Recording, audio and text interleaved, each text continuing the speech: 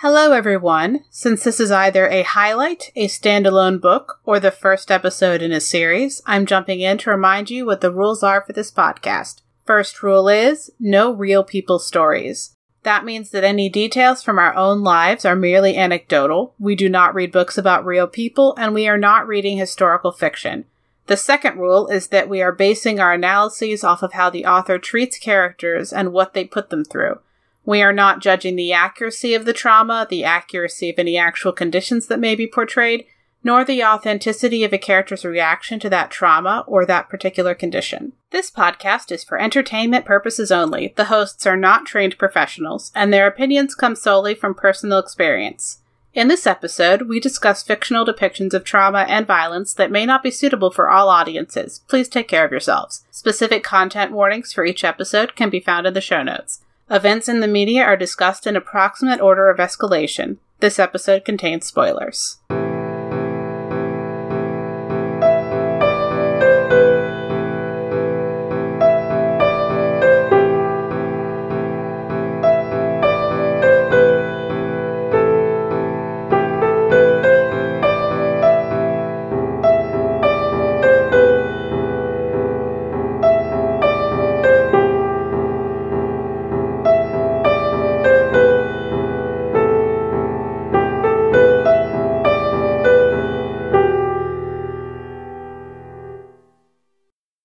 Hi, I'm Nicole. And I'm Robin.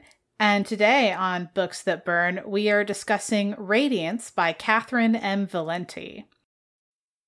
All right, the blurb from the publisher. Severin Unck's father is a famous director of Gothic romances in an alternate 1946 in which talking movies are still a daring innovation due to the patent-hoarding Edison family. Rebelling against her father's films of passion, intrigue, and spirits from beyond, Severin starts making documentaries traveling through space and investigating the levitator cults of Neptune and the lawless saloons of Mars. For this is not our solar system, but one drawn from classic science fiction in which all the planets are inhabited and we travel through space on beautiful rockets. Severin is a realist in a fantastic universe. But her latest film, which investigates the disappearance of a diving colony on a watery Venus populated by island-sized alien creatures, will be her last. Though her crew limps home to Earth and her story is preserved by the colony's last survivor, Severin will never return. Yeah, so that is Radiance. In terms of its structure, it gets compared to House of Leaves, and having tried to read House of Leaves a long time ago, it makes more sense than that, but that's not a bad point of reference. I've never read House of Leaves. I don't know what that is. It's a horror book. Okay. That is told less linearly than this. Oh boy. Huh. Interesting. Yeah. It was extremely popular when I was in late high school, early college. Mm-hmm. My partner tried to read it. It was making the rounds a while ago. So not a terrible comparison in terms of format.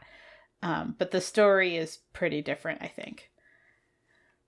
Okay. All right. So first of all, I don't know how much, Nicole, you want to say about your reading experience or lack of reading experience with this book. I unfortunately had to DNF this book. I like the concept. This is not a negative on the book, to be clear. I just had a really hard time with the way that characters' thoughts were presented and how much of the book is just characters dwelling on a single point and seemingly, in my experience reading it, just not moving forward at all. I just struggled a lot with it. That is not a negative on the book itself. It's not a negative on the author. It was just the format in the way it was written was just not good for me as a person and my brain. Yeah. And me letting you know, as you probably picked up, that it's reflective of the non-linear nature of processing grief doesn't help you finish reading it. I mean, that was fine. This is something Robin and I had talked about before when I was trying to figure out what to do with it, because like the non-linear structure is cool. I like it. It may even feature in our wrap-up, actually, but it just the way that the characters, I guess, function in their world, I like a large part of what I actually got to. It was just hard for me. So yeah, and it ended up being one of those things where it was like, do I take a couple of months to finish it and then we record, or do we just say I'm DNFing and then we can still have our discussion and it's fine? And that ended up being what we did. So yeah. So the first person that we're going to talk about with the first topic is Percival Unk. Because that is Severin's father. Severin is... Okay, this is not a spoiler. This is literally the premise. Severin is the person who probably dies and definitely disappears. Now, we're going to discuss about the probably on dies later on. But for the purpose of the section with Percival, his daughter is probably dead. She's definitely never coming back. He is a filmmaker, and he's trying to make a movie about her and about what happened in a way to get closure and clarity on it. And I don't know. Okay, something about him trying to make a movie in order to process what happened with it and get an answer on what happened to her reminds me of the time that at my job I was asked to make an org chart because my boss wanted to know what our organizational structure was. Okay. It was a while ago. It was pretty funny. I said, hey, I technically speaking, I can make this chart. What do you want me to put in it? He was like, and then I made a template for him and he filled it in after getting the information from people who actually had it. But there's no such authority to tell Percival what actually happened. And the people who do tell him, right, so she's dead, he doesn't want to accept that. Right. He doesn't, he's unwilling or unable to accept that answer. And it is difficult to know, because of the format, it's difficult to know how much of the book is all of this a movie that he's making. Is the entire book the film that he's making? Is it a hodgepodge of the film that he's making and like Anne Cheese's narrative about his life? Like, are these bits of other media part of what Percival is doing, or are they separate? And I don't know if some wiki somewhere has an authoritative answer on that, but experientially reading it, I have read it twice and I am unable to definitively say which one I think it is, which fits the book, but doesn't help this episode. See, I think that's really interesting because even though I didn't read like the vast majority of the middle of the book, I didn't have any trouble with this, and I have a clear opinion on what parts I read were a movie and what parts I read I think are just other context. And I don't know if I'm right, but I think it's really interesting that your experience is not being able to tell, whereas my experience was like very definitive. Like I have an opinion and I think I know where things are. So I think that's interesting. Yeah. And like when we say child death, that's because he's her parent. I think she's in her 20s when she dies, which doesn't stop her from being someone's child, but it is the reason that like we kind of have two death tropes for the same person, is because conceptually Percival thinking of this as grief over his child being dead is different from the idea that this child movie star come documentary maker, hopefully, is dead. Like those end up being two different things when someone's child dies as an adult. Yes, very much so. Otherwise, all death would be child death. Right. Yeah, like I don't actually have child death listed in the content warnings for the book, and maybe I should, but like I don't think so. I don't think that's appropriate. No. Like, but to Percival, his child is gone. Right. His fully grown adult child is gone. And because she had like 7 moms, there's a lot of people for whom their child is dead.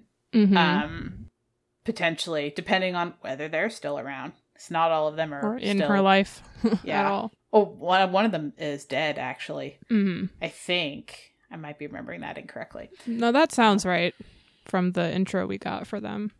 Yeah, I think it's the one with the tigers didn't make it. I don't know anything about them. I have no details. Okay. I just know that there were that many, and then a brief synopsis of the thing.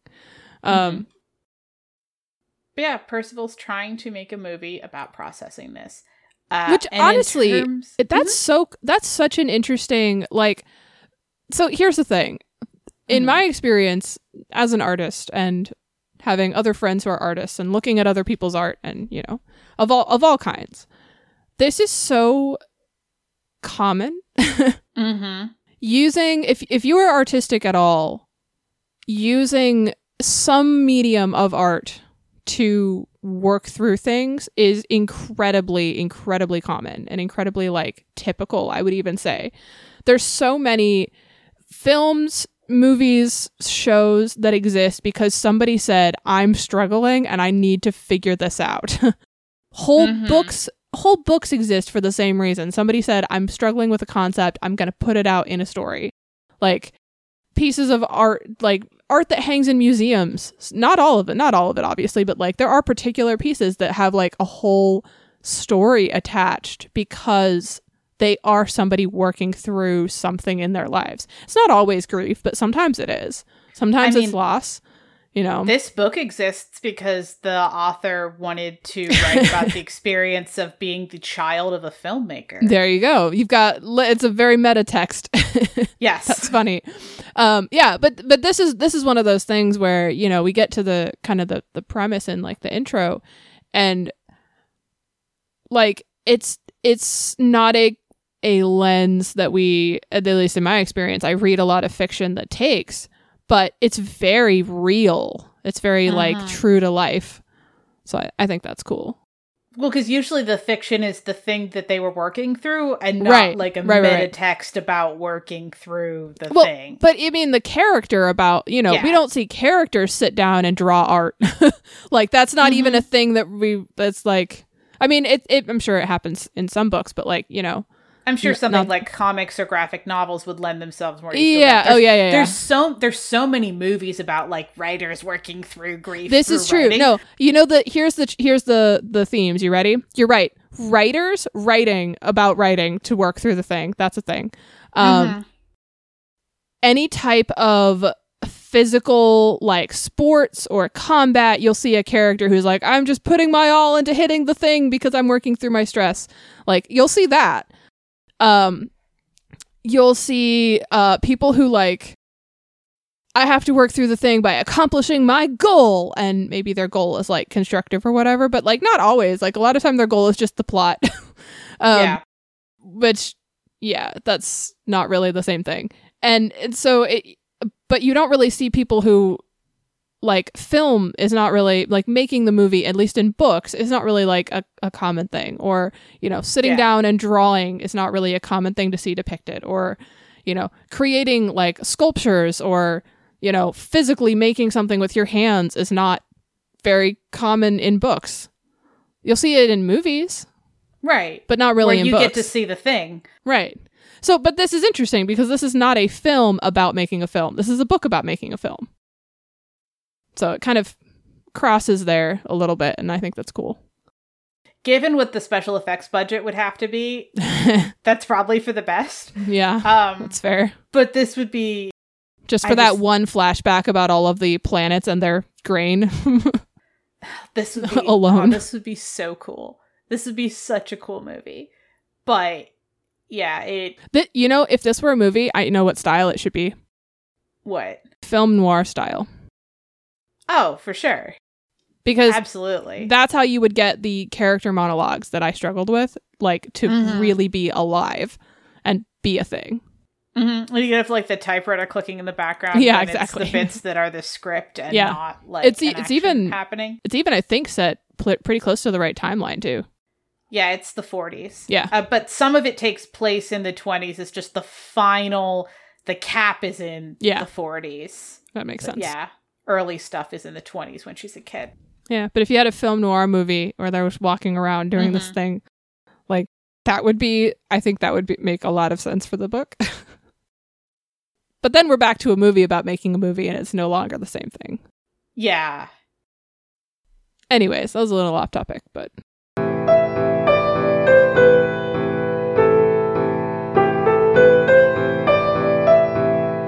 On to Anchises as the lone survivor. So I really, really like this character. He ends up with more than one name throughout the book, but I have trouble enough remembering character names, so I'm just going to call him Anchises the entire time. I understand he uses a different name as an adult. We're talking a lot about what happened when he was a kid, and it's not a dead name situation. He just doesn't always stick to that one all the time. So, yeah. That makes sense. Yeah. He touches a calla whale, which, spoiler alert, is an interdimensional being that happens to look vaguely like a massive whale in this dimension, but looks like other stuff other times. And it made a baby calla whale in his hand. And then he was in danger, and then the calla whales thought a calla whale was in danger, and then they nuked his town. Yeah. And yeah, he got stuck in this weird time loop of like walking and talking and saying the same thing over again, but not aging for like a decade. So he's in really weird shape and really bad shape when Severin's group comes across him. Like, they were going to see him as like this curiosity.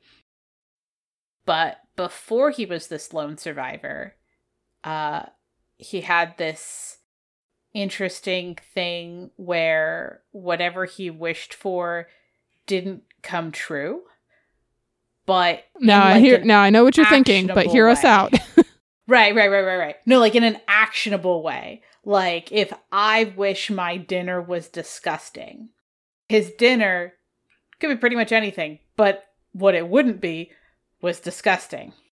I don't know if it could have like been that he didn't have dinner. That way he didn't have one that was disgusting. Like, he couldn't like control the direction that it didn't happen. Right. But he tried to figure this out anyway. Like, I don't know how important that is to the trauma, other than that it gave him this sense of kind of responsibility for the power of his words and an outsized consequence to minor actions, which probably made being the lone survivor worse. Yeah, very much. And I think a little bit of that is definitely in the text, but I don't know how explicit that is. You did read, like, his section is one of the things you read. It is, but I'm not actually, I don't have a good clarity for that. Okay.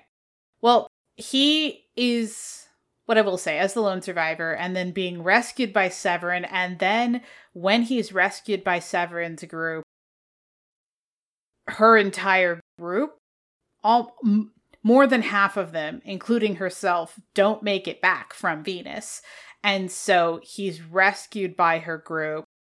And then he kind of like grows up having had this weird thing happen, not having his entire town, his entire colony destroyed except for him. And then the people who rescue him, like half of them don't make it back. And then he's just gonna like try and live the rest of his life and be an adult or whatever. And there's no one to help. And the one person that he remembers most, who he feels like kind of turned him back into a person again, instead of like someone stuck in a loop saying the same thing and not aging for a decade. She's gone, but she left behind all these movies. And so he gets obsessed with her and with the idea of her as like, she rescued him, she got him out, but she didn't get out. And so he keeps watching movies she was in and movies she made to try and get a sense of connection to this person who was in his life for like 1 or 2 days. One moment, my cat is moving a stone. Grimoire does not like for Robin's door to exclude her from any room. So Anchises, he's obsessed with Severin. I don't think it's in like a sexual or romantic way or anything. It's like, I don't know. He's got this stuff where like he feels like their lives are like the other halves of each other. And I don't remember which of them he said doesn't have a beginning and the other one doesn't have an end, but together they're like a whole life. He's got something like that about them that he says.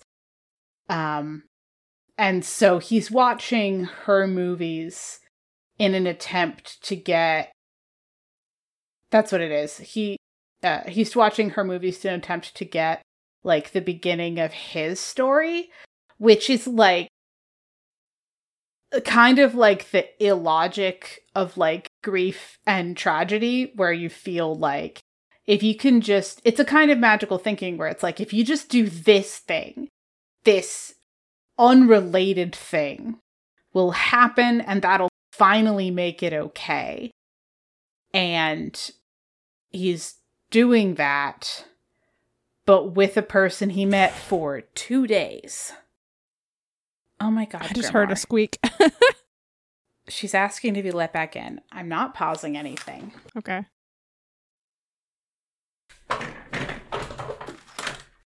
Look, Grimoire says that all cats who are the same color as the cover of the book have a right to get to be in the recording session. I mean, which I feel she's correct.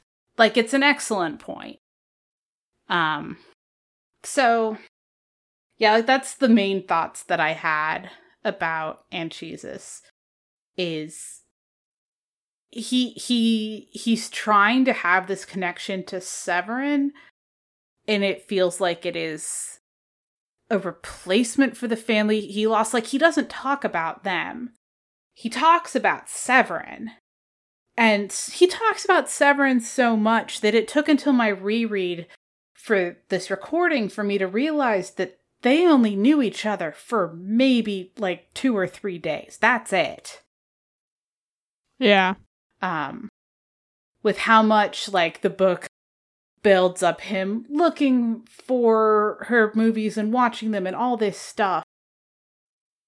And also his name change. I didn't realize that on my first read through, I didn't realize that he was the kid that she rescued.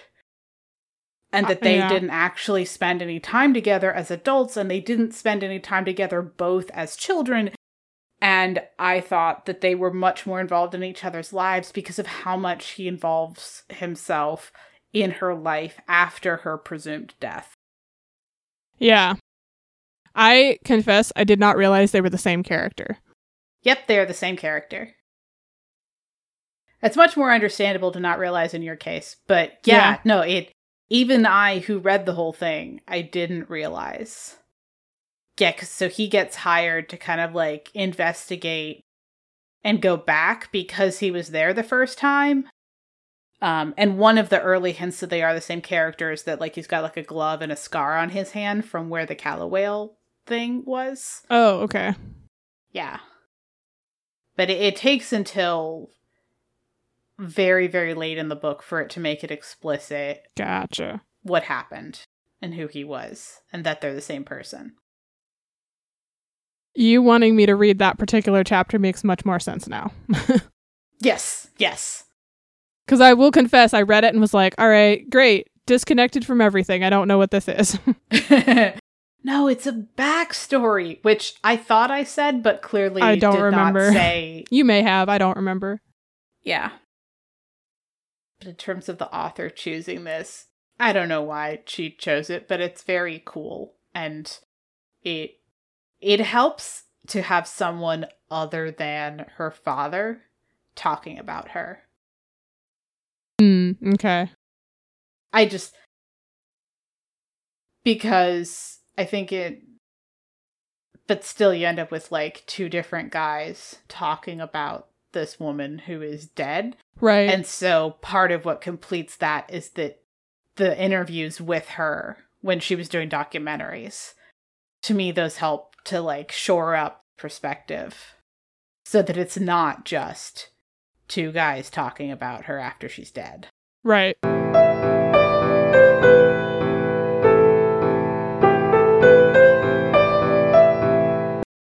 All right. So, Severin, the lady herself, finally, who is basically definitely dead. Like, the book spends a long time going back and forth about what happened, partly because, as we mentioned in the first topic, her father is having a hard time accepting that that is what has happened. But the characters who aren't him seem to be under the impression that she is dead, or at least gone in a way that means she can't come back. Right. Also, when we were listing the topics, I completely forgot about the very interesting way that drugs happen in this book. Okay. Which, while we're talking about Severin, I would like to briefly mention. Okay. Yeah, there's a bunch of interesting space drugs that are in this. And like I just thought it cool that they're space drugs, but one of those space drugs are like bits of the Kala whales. Like that's like the big one that that Severin uses is one that I think is from the bones of the Kala whales. I know it's from one part of them. Okay. That gets like smoked and turned into this drug. Like it's not a main thing. A lot of people, or at least one person around Severin dies from those drugs. And then Severin also later is probably dead. I don't know. Thematically, they felt linked. Gotcha. Yeah. Yeah, because this is the kind of book where like, I don't know, thematically they felt linked is like the book, kind of, in a way.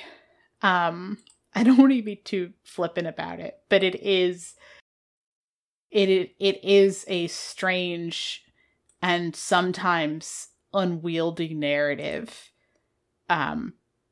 because of how it blends these things together. But with Severin definitely being dead.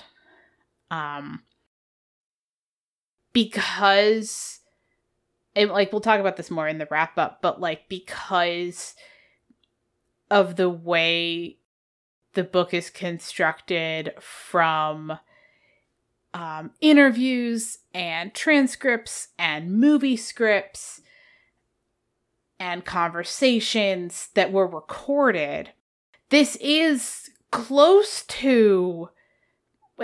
This isn't a found footage book precisely, but or like a found document book, but it comes like really close to that because Robin. It's not found. Robin. Because it's a found memories book.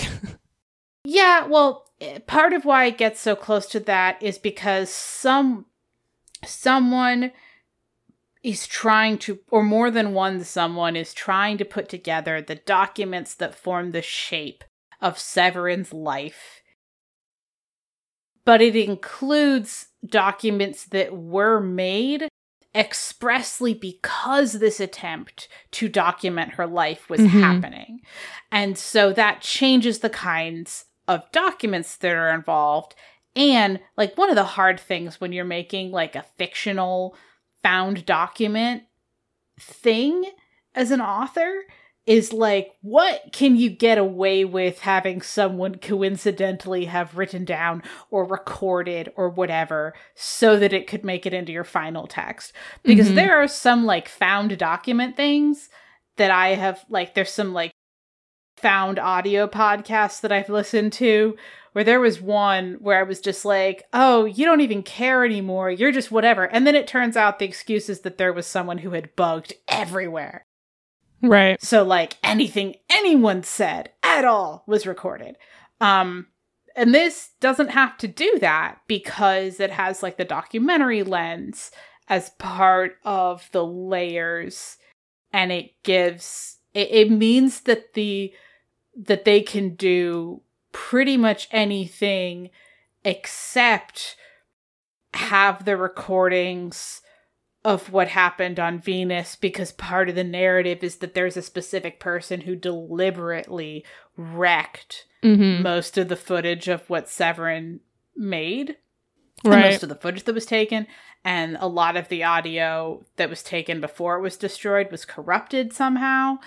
And so because of that, for anything except for what literally happened to Severin, the author could just have a justification for some document that gave that answer to exist. But because they said, and then this guy right here, and we're very upset about it, destroyed all the tapes, they now can't.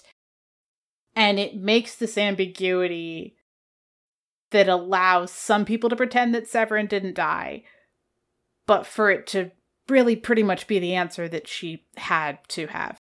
Right. Okay, those are my very basic, she's probably dead spiel.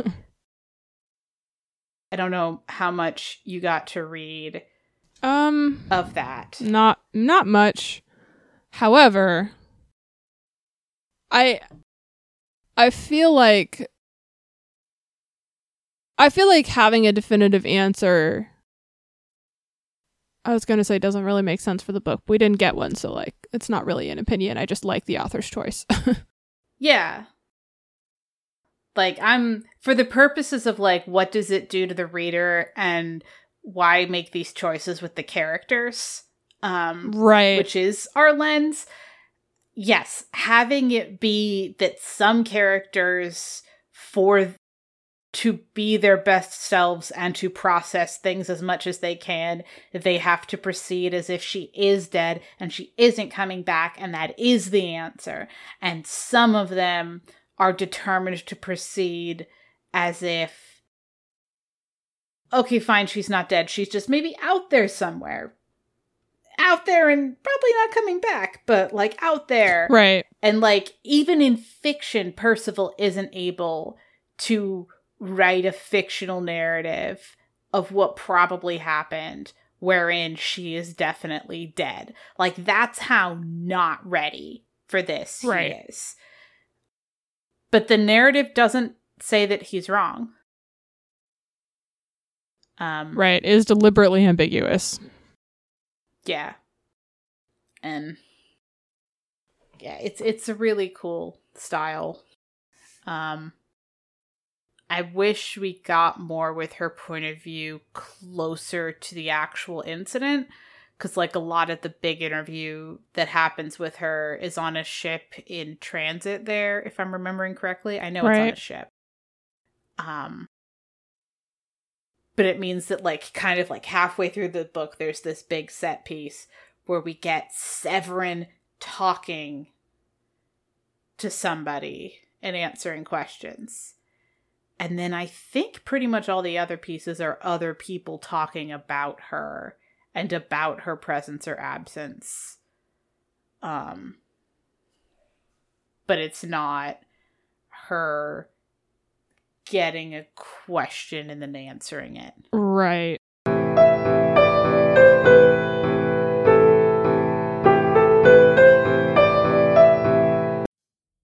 Did you you know Rob Thomas has been writing since the mid-90s? The Matchbox 20 guy? No, the guy behind Veronica Mars. Oh, and iZombie. And Cupid, Party Down, the Cupid reboot. I haven't seen those. Me neither, but we should watch them and then talk about them on our podcast. Yes.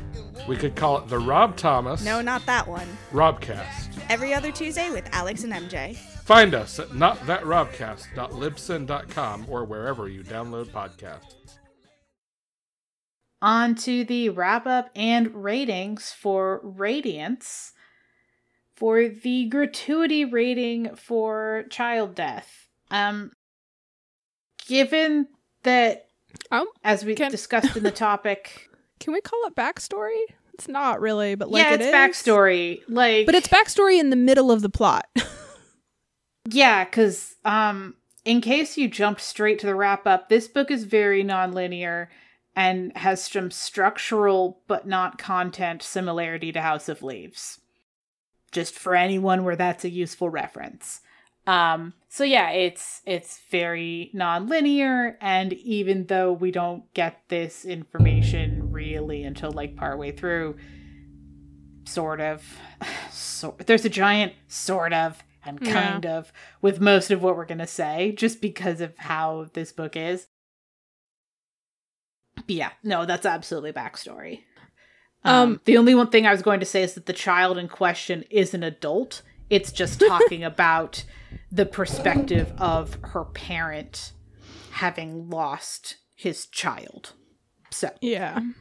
So backstory, I think maybe I can't decide. It's not severe unless we decide it is because of how the characters take it. But I could make an argument for mild, or I could make an argument for severe, and that's hard. I would say severe, but sorry. I would say mild, but the book as a whole, as I've said before, is about the non-linear nature of grief. And if that's not the kind of book you want to read right now, especially with an adult child dying, then maybe don't read this book, because that is literally like one of the main things that it is about. Okay. It's about people trying to grapple with this absence. That's fair, because it's her absence, not the actual death. Right. Right. Okay. Gotcha. Then Lone Survivor. I'd say this is either moderate or severe. Like, we get really deep in his head. We have like pretty specific but not graphic descriptions of what happens to make him a lone survivor. I would argue, unless there's a scene that is much more graphic that I didn't get to, I would argue moderate, because it's not graphic and it's almost an afterthought that he is the only one who lives. Yeah. We get a lot of setup, but not like a lot of actual event or him processing. Yeah, I'm happy with calling it moderate. Yeah, he is focused on other things as he is trying to live the rest of his life. Right. And then Death, I think this... No, Robin, you got to say it right. The way you wrote it is death? Yeah, Death. Probably. This character is probably dead. Almost definitely not coming back. Unless. Maybe? I don't know. It's not in this text anyway. Right.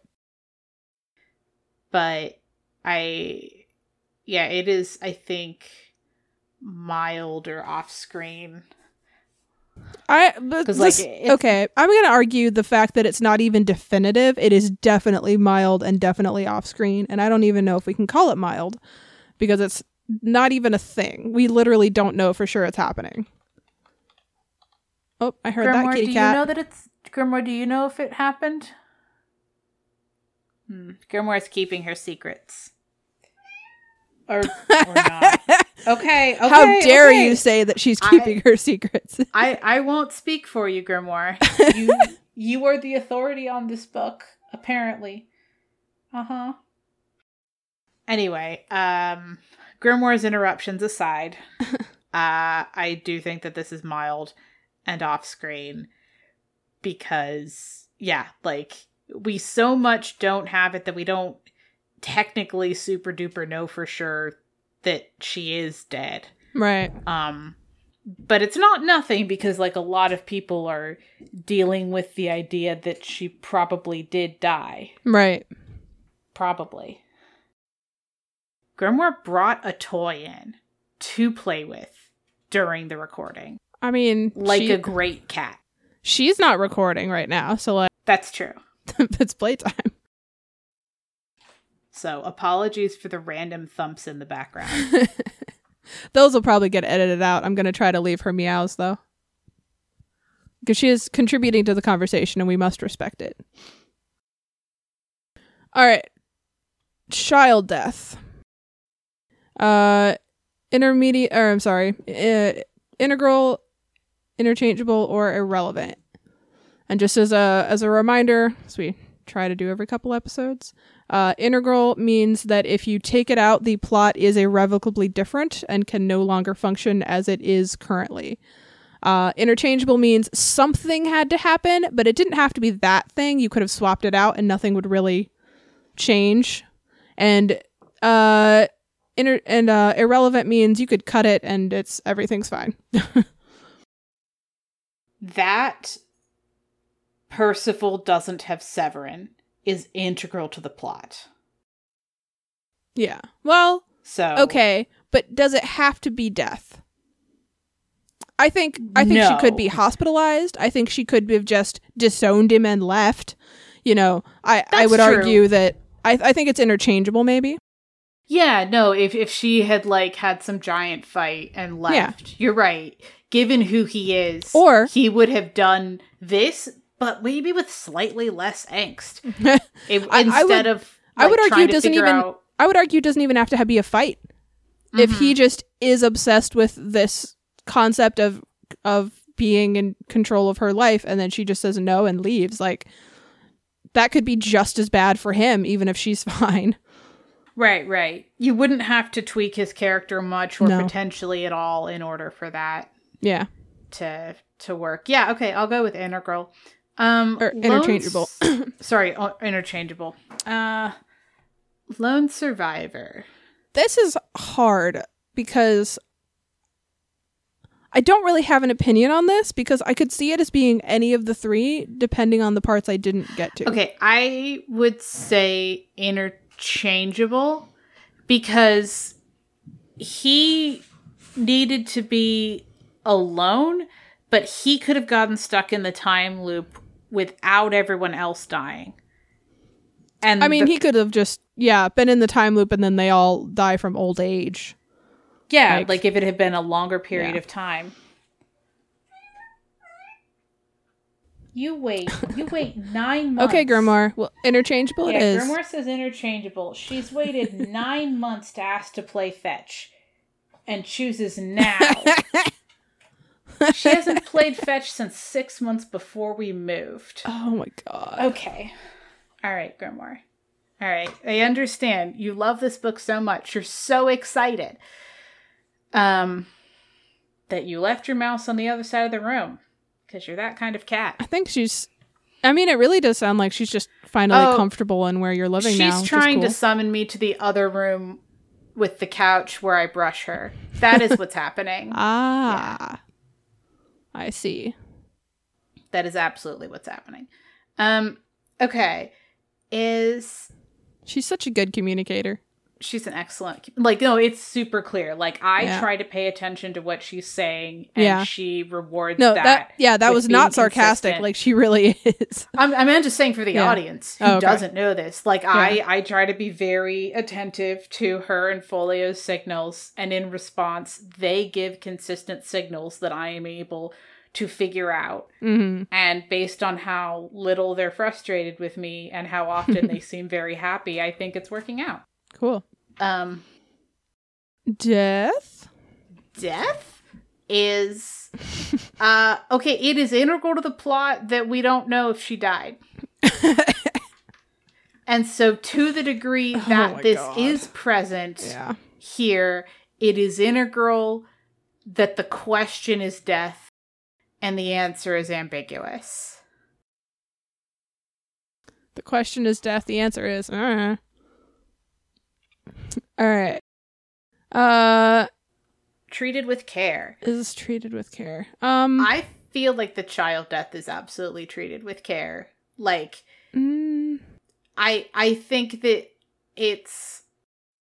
Look, if you're not ready to read something with this topic, this just isn't the book for you. Well, I actually not... I maybe disagree. Okay. The actual physical potential death, I think, is wrapped in so much of just it. We just don't know what happened. That, yeah, sure. But this book is literally about processing it. And that puts everybody who is processing, like, front and center. You are in their head. You are experiencing what they're experiencing. I had the experience of feeling like the character just couldn't move on and do anything else. Like, that's rough.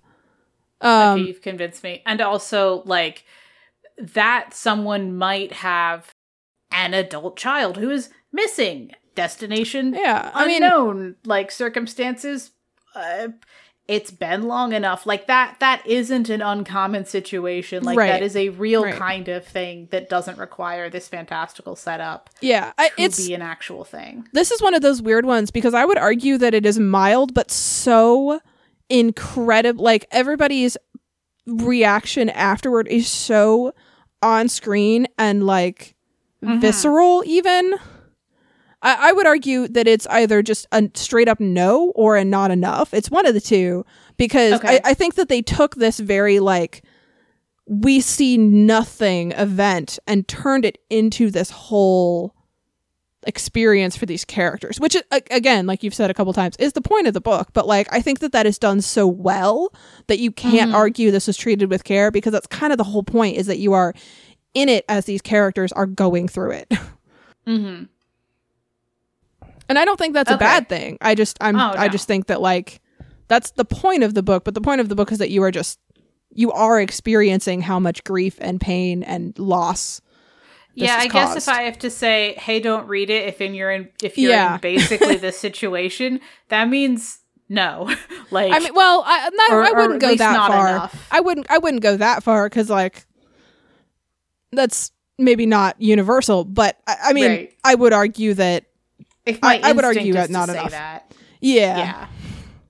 I would say not enough. I don't think we should kick it up to just straight up no, because, like, the point is the process. So, you know, they process, which is some care. So, all right. Lone survivor. I didn't even realize that this had happened really at first as I was reading it, and then I was kind of like, oh. So I think this is treated with some care. Yeah, it doesn't really focus on it. I would say enough care. I'm cool with that. Yeah. It's death? Trying... Yeah, death? I'm channeling my inner Colin Mockery when he tries to ask a question on Whose Line. I would say enough, I think, for this. Because, like... Yeah, I agree. Yeah, when in treating someone processing their kid being gone very differently from just a person has probably died. Right. Even though they're the same person. Those are two completely different experiences. Yeah, agreed. Then the moral directionality. As a reminder, we have clear, muddy, and tangled. This has nothing to do with whether you think as a character that they are right or wrong, or even if the author thinks they're right or wrong. This is what we as readers are supposed to, whether or not we can tell if they are, I usually have words for this, whether or not we can tell that we are supposed to agree with them or not. So clear is, you know that you are supposed to agree with whatever character, or no characters, or all characters.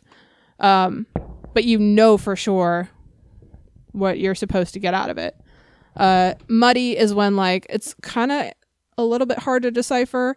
And tangled, I'm sorry, I said that wrong. Clear is when you know who you are supposed to agree with. Muddy is when, like, you can't tell, or maybe it's multiple people, or maybe and Tangled is when like everybody is right or everybody is wrong, or it's just you just don't know.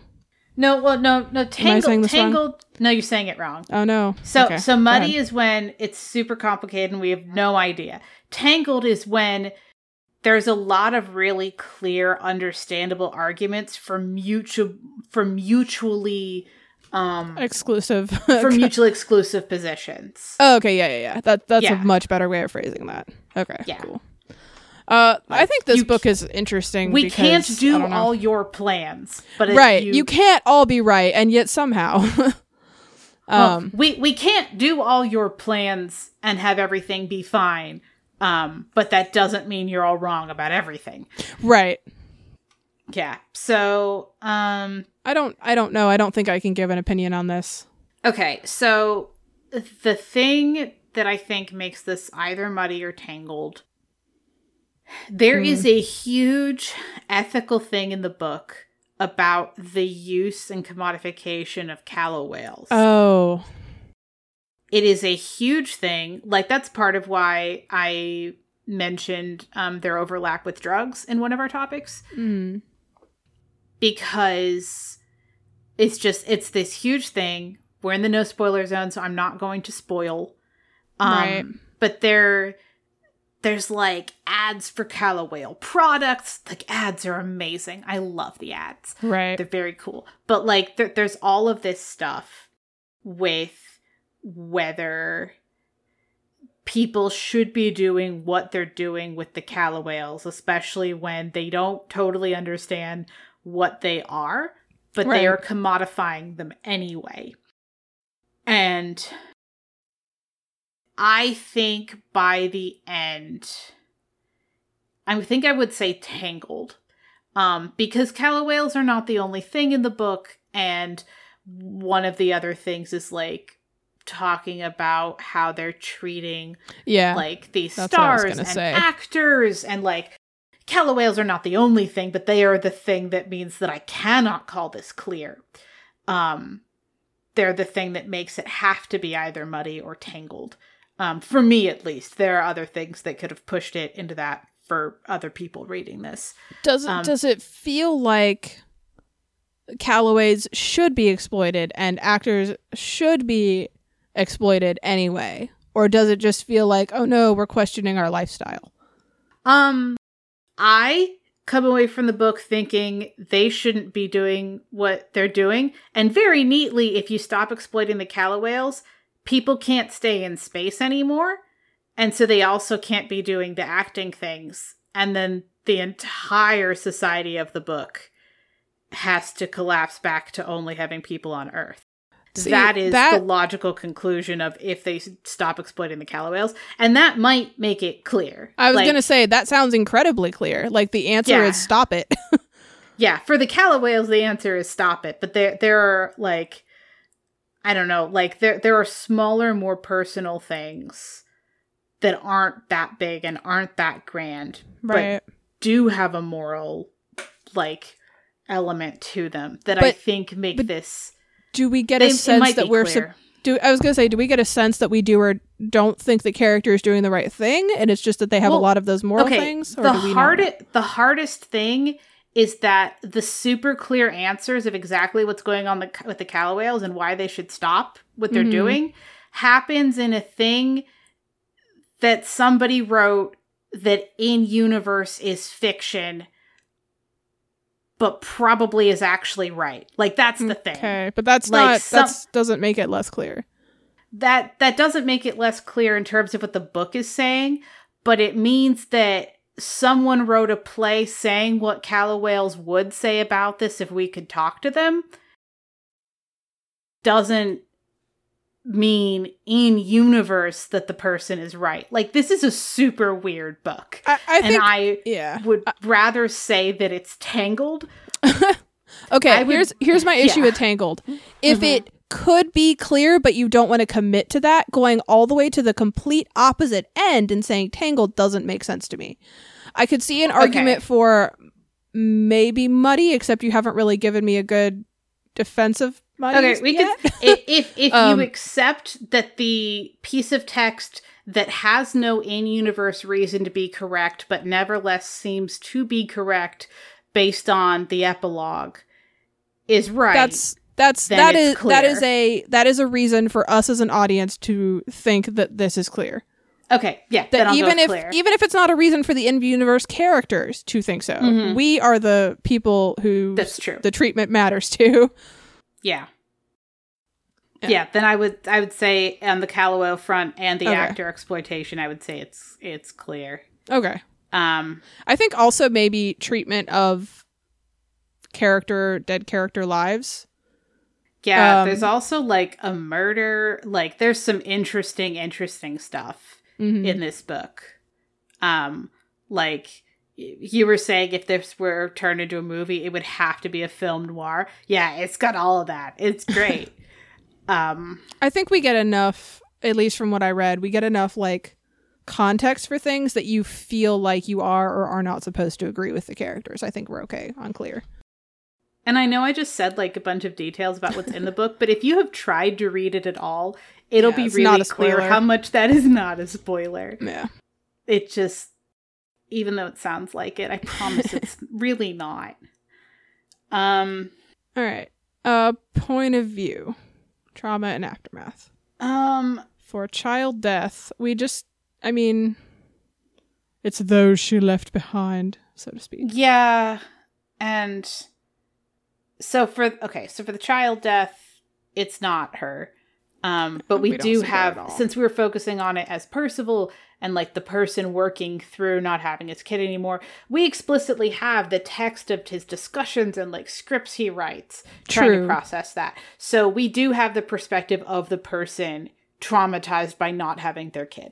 True. Yeah.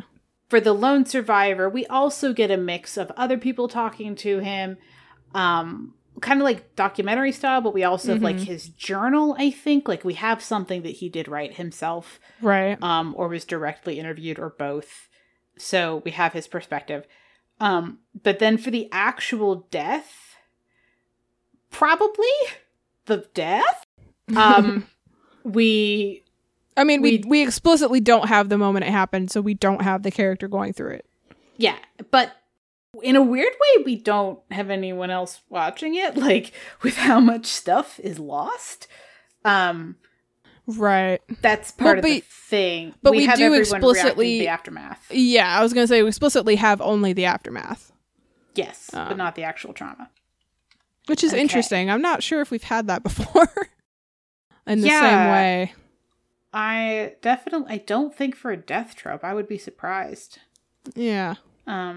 Other tropes can be like that. Yeah, agreed. All right. Speaking of tropes, for the trope spotter, we have amazing Technicolor population. So in this book, people who live on the moon end up turning blue because they're colloidal silver in the water. Fun fact, that is not that it's on the moon. That's in this book, right? But colloidal silver turning people blue, like that is an actual thing that will actually happen if you ingest enough colloidal silver, is that it will slowly tint your skin a pretty interesting shade of blue. And then it just kind of stays because your body doesn't process it out, or at least does not process it out very quickly. And so my understanding is if that happens to you, it stays You're blue for a long time. Die. Yeah. So, trope spotter. Amazing Technicolor population. They do some interesting stuff to deal with all the fact that all the actors are blue. But for that, you should read the book. What was your favorite non-traumatic thing about the book? You read less of it, and so I do not want to take yours. That's fair. I actually really like the format. It feels almost like a mystery, or like mysteries could be written this way. And I think that I like that feeling of like, okay, we start out with this character who has a plan and is mourning something, and then you slowly get why and then how, and then it builds and it fills in. It feels like you're trying to figure it out as you read, which is cool. Mm-hmm. My favorite non-traumatic thing is the increasingly bizarre text of the commercials for the Callawhale products. Okay. I don't know if you read any of those, Nicole. No, I did not. Okay. I will probably send one to you after this recording. They're great. Because I mean they're being exploited, but you know, they have Calliope the Callawhale as the mascot. And so Calliope is like talking about how you better, like, you know, have your milk and your milkshakes and don't forget your Callawhale cheese. And like, here's all the products that we have so that your bones don't dissolve in space. Don't forget that I'm like a really weird entity that we don't really understand. Just drink the milk, it's fine. And that's all like in the commercial in just this overly chipper old commercial style, and just the text captures it so beautifully. Like, I've watched old shows that have commercials that feel like this. And yeah, I really like the commercials. They're fun. There's just like one or two of them, but they're so great. And that, I think, is going to do it for our discussion of Radiance by Catherynne M. Valenti. Thank you so much for joining us. And we've recently shifted our episodes to being bi-monthly, as in twice monthly. So thank you so much for joining us, and we will catch you later.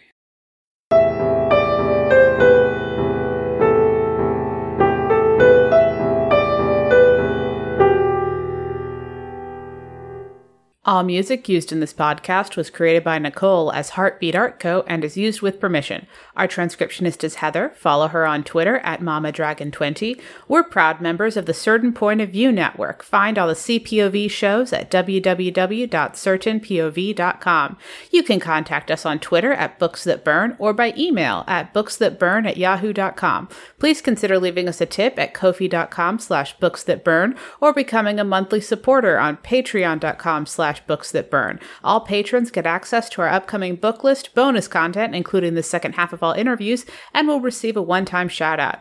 To get updates on our written reviews, recent episodes, and newly completed transcripts, subscribe to our fortnightly newsletter at buttondown.email/booksthatburn. You can find us on Apple Podcasts, Pandora, Spotify, or wherever you get your podcasts. Please leave us a review wherever you're listening. This helps people to find the show. Thanks for listening. We'll be back in 2 weeks.